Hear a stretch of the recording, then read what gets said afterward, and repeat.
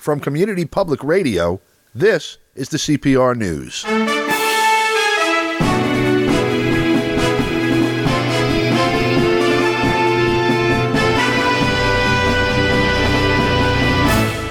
From New York, I'm Don DeBar. Today we go to Moscow to speak with analyst Mark Sloboda. We're going to discuss what's going on in and around Ukraine again and sort of update what's happened in the past week since we last spoke. And our beginning point is an article that's in Newsweek on the 12th, dated by William M. Arkin. It's entitled "How U.S. Intelligence Sees Russia's Behavior After Bucha." Don, we spoke about thanks Bucha for having me. It's always an honor and a pleasure to be with you on CPR. Our pleasure.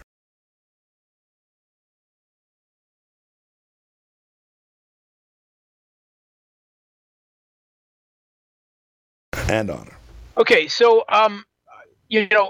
something that really caught my attention this week is another article out of Newsweek by William Arkin. The article is how U.S. intelligence sees Russia's behavior after Bucha. And he previously had an article back on March 22nd. Putin's bombers could devastate Ukraine, but he's holding back. Here's why.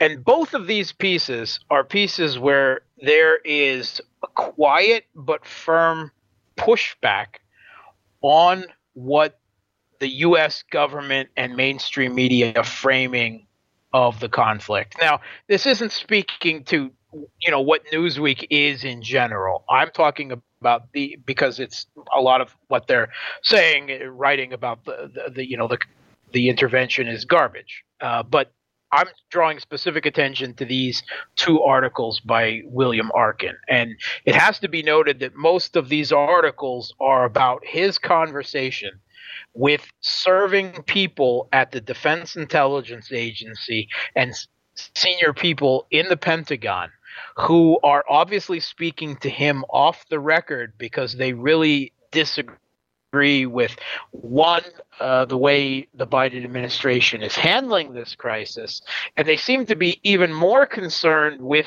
the general hysterical tone of the media and government narrative on this. Gotcha. Mostly because of the way, because first of all, it presents a danger to any future conflicts they're involved in. You would guess, but also I guess out of a sense of professionalism or something.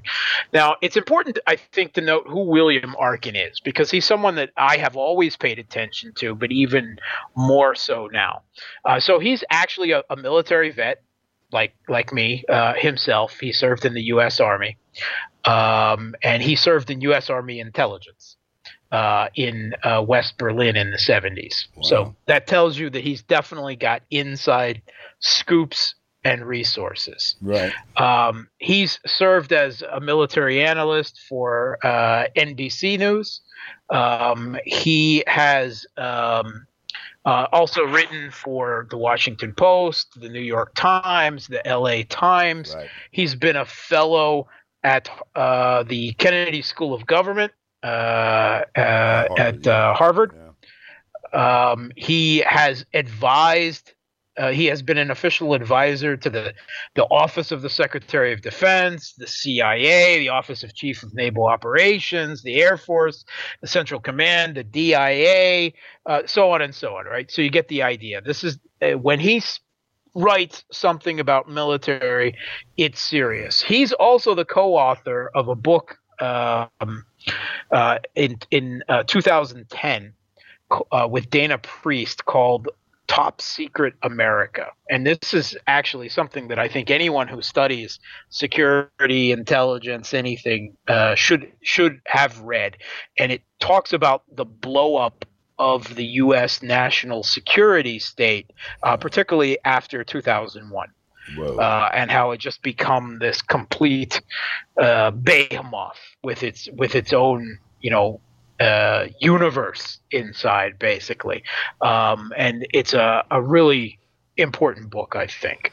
So when he started talking about Ukraine, I started paying attention. Yeah, he also, just as an aside, he also co-authored 4 volumes of the Nuclear Weapons Data Book series for the NRDC, for the Natural Resources Defense Council, which are reference books on nuclear weapons. The second volume revealed the location at the time he published it of all U.S. and foreign nuclear bases worldwide. And Reagan wanted to prosecute him for revealing those locations of both American and Soviet nuclear weapons because of the reaction, political reaction that it engendered with people realizing they got this stuff right next to them. Yeah. He's also one of the first ones to talk about the U.S. use of cluster bombs in Iraq after the Gulf War. So he's a serious guy, right? And whatever he says, I mean, that doesn't mean you have to agree with him 100%, but it certainly means that he's got a lot of inside resources, and when he says something, it's measured. Right. Understood. Right. All right. So he starts in this article, and he starts talking about, we talked about it last week, about the Bucha effect. And he is talking to U.S. defense intelligence and military people, basically. It's on the record, but anonymously. Particularly, this article has come out right after Joe Biden made a reference to Russia committing genocide in Ukraine. Right. That has already been walked back again by the White House, by the White House press spokesman, saying it did not indicate any change in U.S. policy. But we've now heard Biden refer to the Russian president as a war criminal on top of all the other, butcher, killer, murderer, dictator, and everything else. But now they specifically use the word genocide as well. Jess, can I one second just on that? Today, the official UN agency that's been keeping track of the High Commissioner for Human Rights reports that since February 24th until last night midnight local time, the total number of killed civilians is 1,964. That's out of a population of about 41 million. So genocide is not only a stretch, it's an absurdity in that context, as bad as this is. I think more importantly, it's also important to note that the number of civilians killed so far in this conflict, and I'm of the opinion that every civilian casualty, not just in this conflict, but in all the others, that dies as part of collateral damage, or, as, shall we say, crimes of passion during war or actual atrocities is a tragedy. But that you cannot ignore the fact that the civilian casualty in the Russian campaign in Ukraine, 20 years later, is lower at this point than the civilian casualty of the U.S. during their invasion of Iraq in 2003. Yeah, by a factor of 10.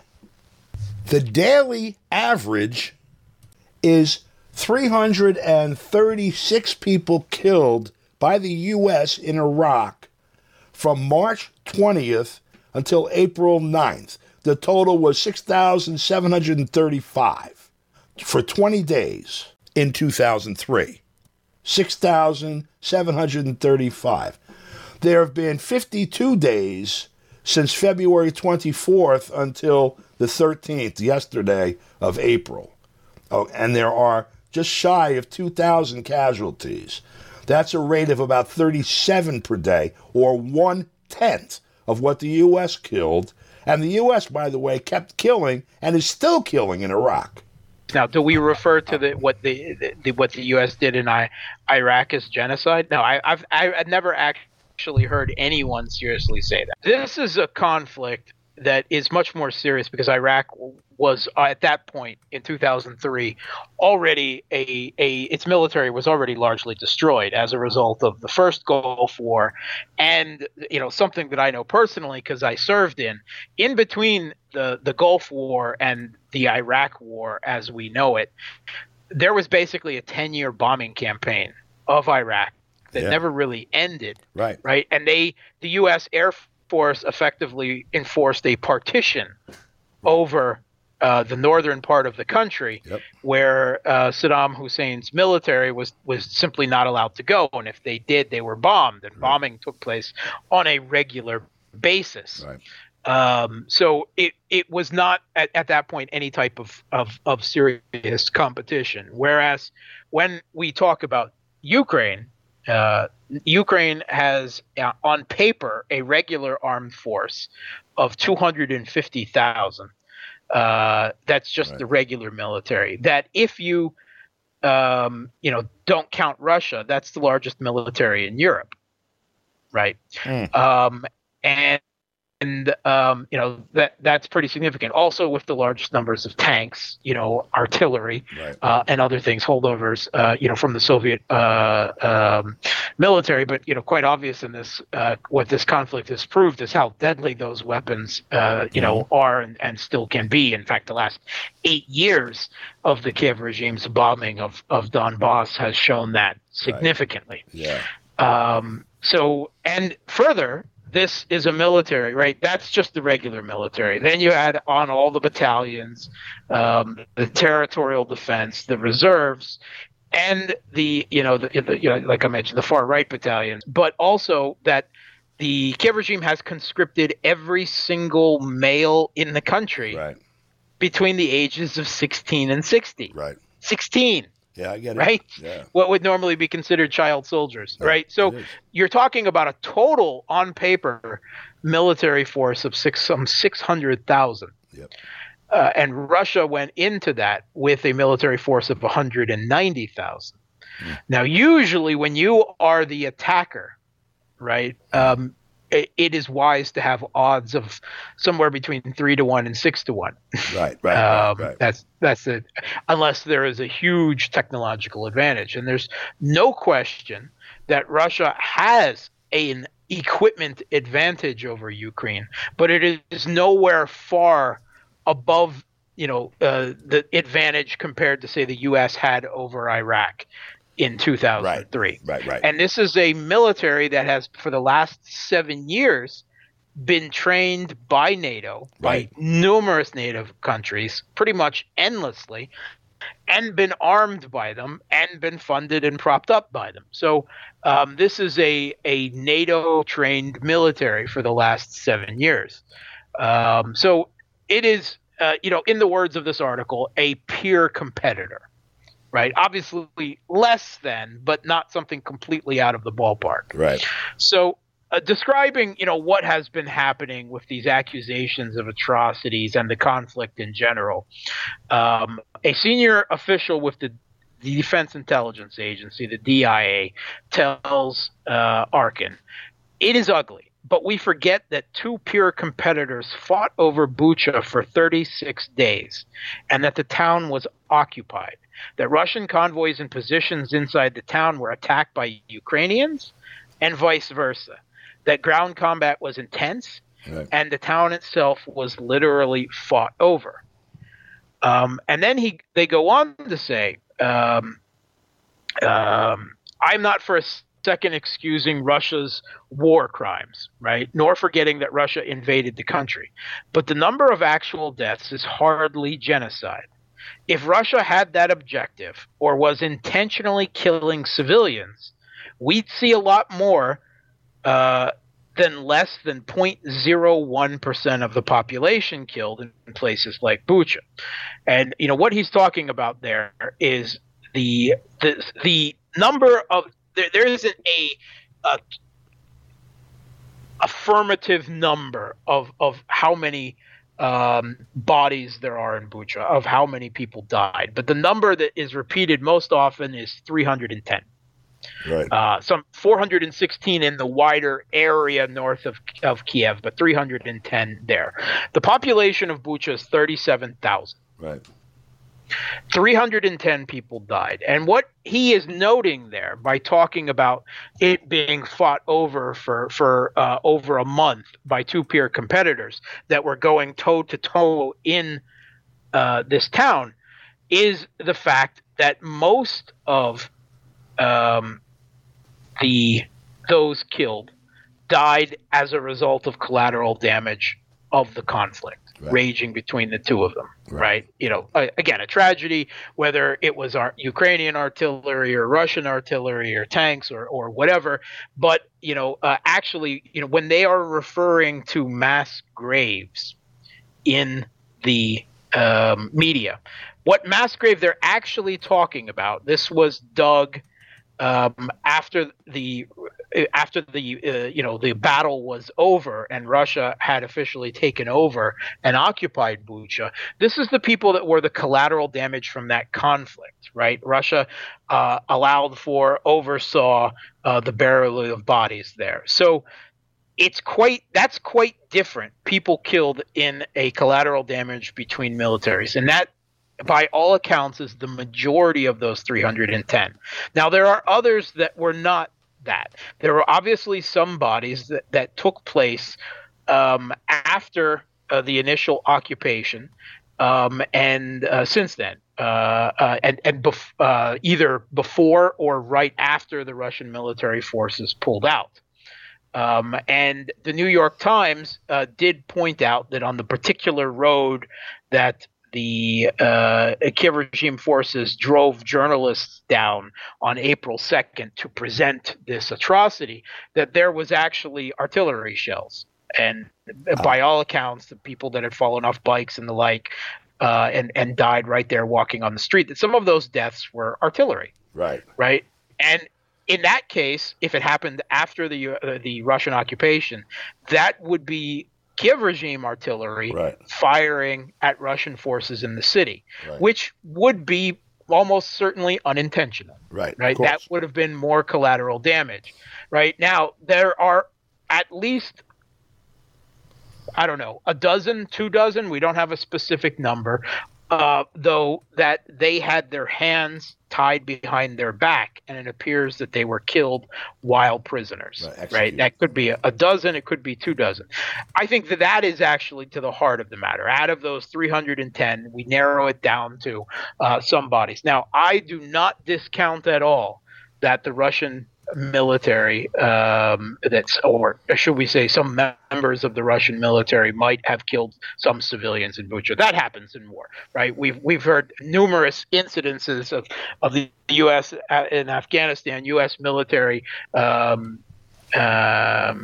taking members of the military, I should say, taking trophies of the Afghan civilians they killed, right? I mean, that stuff happens when you put young men in a war situation like this.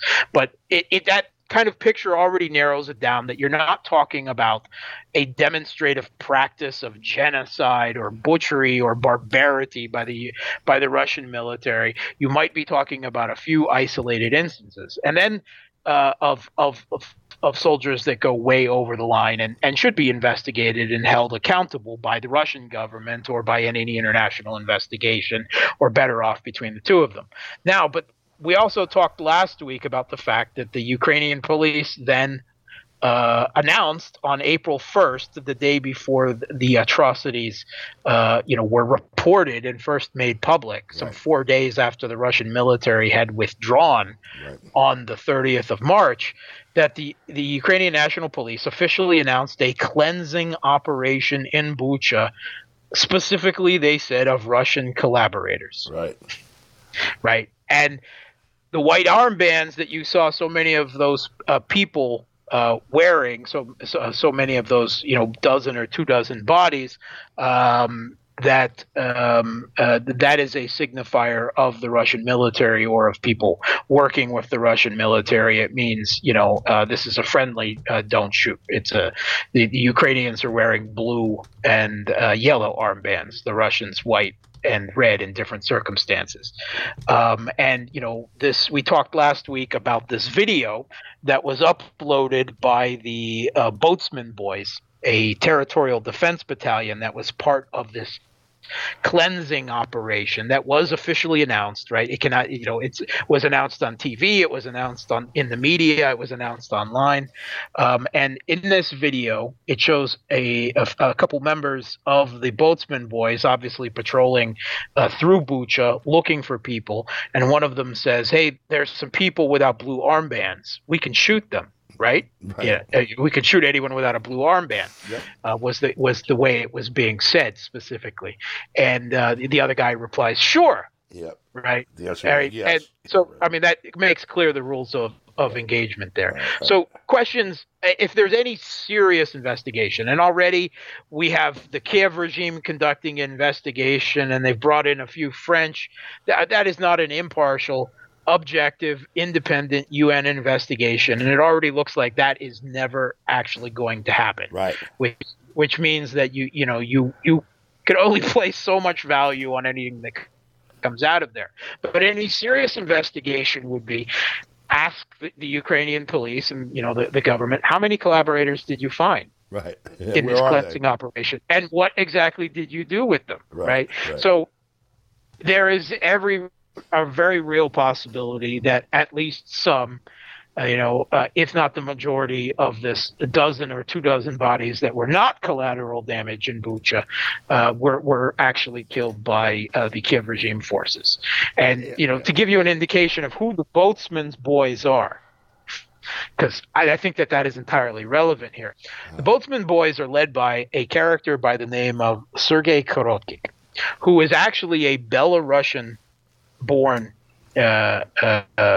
member, right? He is a long-time neo-Nazi with one of the most violent and disgusting histories, right? It's something that you can look up online and find. And this is his battalion. They're known as the Boatsman Boys. He served in Azov. He was eventually, granted this battalion within the territorial defense. I just one highlight out of his long sordid history is he posted himself video of himself holding the head of a migrant that he had decapitated. Oh my God. Right, that's the kind of guy that this is, who is in there, right? And this is the kind of guy who was involved in this cleansing operation. Right. And I don't think I need to say anything more than there really needs to be an independent investigation into this.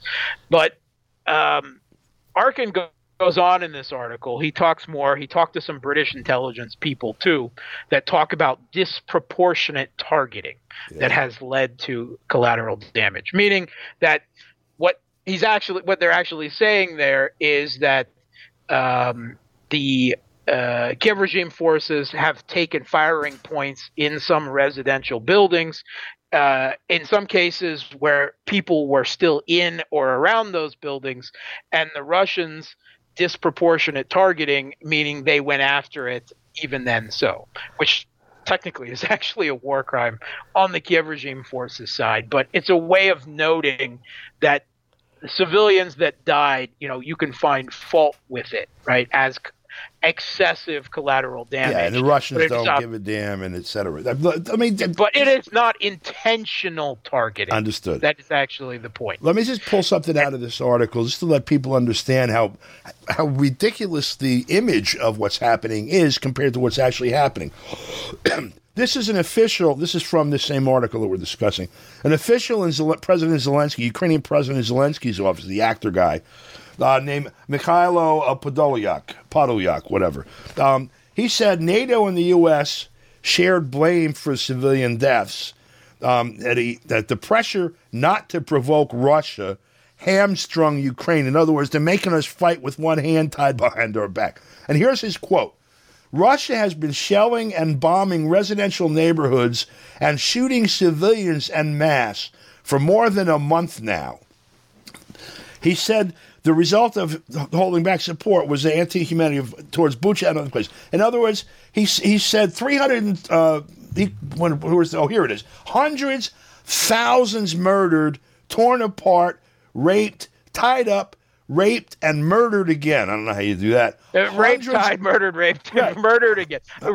You could mix a few of those around, but when you get murdered again in there, that's pretty good. But this one, hundreds of thousands of peaceful citizens of Ukraine killed with particular brutality. Now, again, hundreds of thousands. The numbers in Bucha are 320 dead, including people who were obviously collateral damage because they're laying around next to craters where things had flown in and blew people up.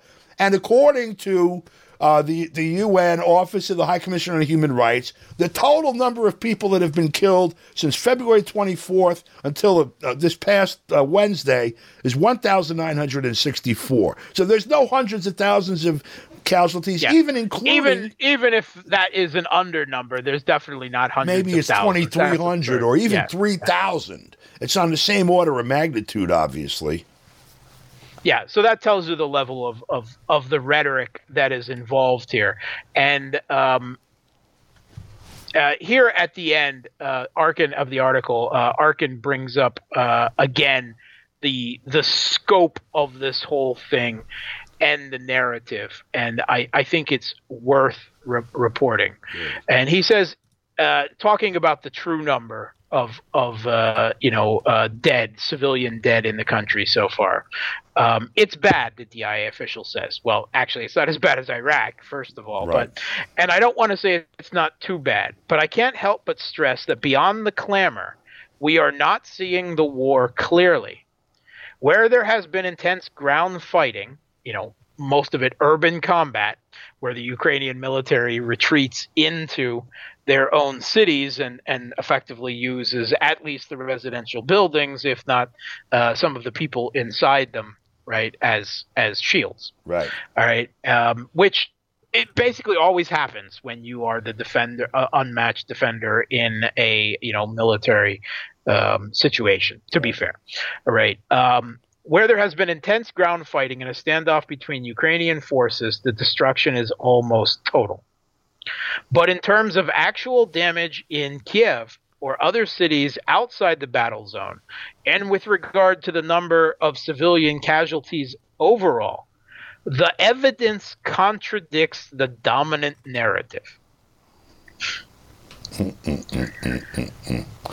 So and there's a previous article I also recommend by Arkin, and that's Putin's bombers could devastate Ukraine, but he's holding back. Here's why. And he talks basically about the same thing early on, and how Russia is actually showing restrained use of their bombing, of their air force, that this was not a shock and awe campaign like, say, the U.S. conducted in Iraq, and also that they were restricting, as again, not completely not using, but restricting the use of the Russian military's primary asset, which is heavy artillery. Right. And that was actually, for the intention of avoiding civilian casualties as much as possible, but also to avoid, at least in the beginning, Ukrainian regular military casualties when they had hoped that the majority would surrender quickly, which obviously didn't happen.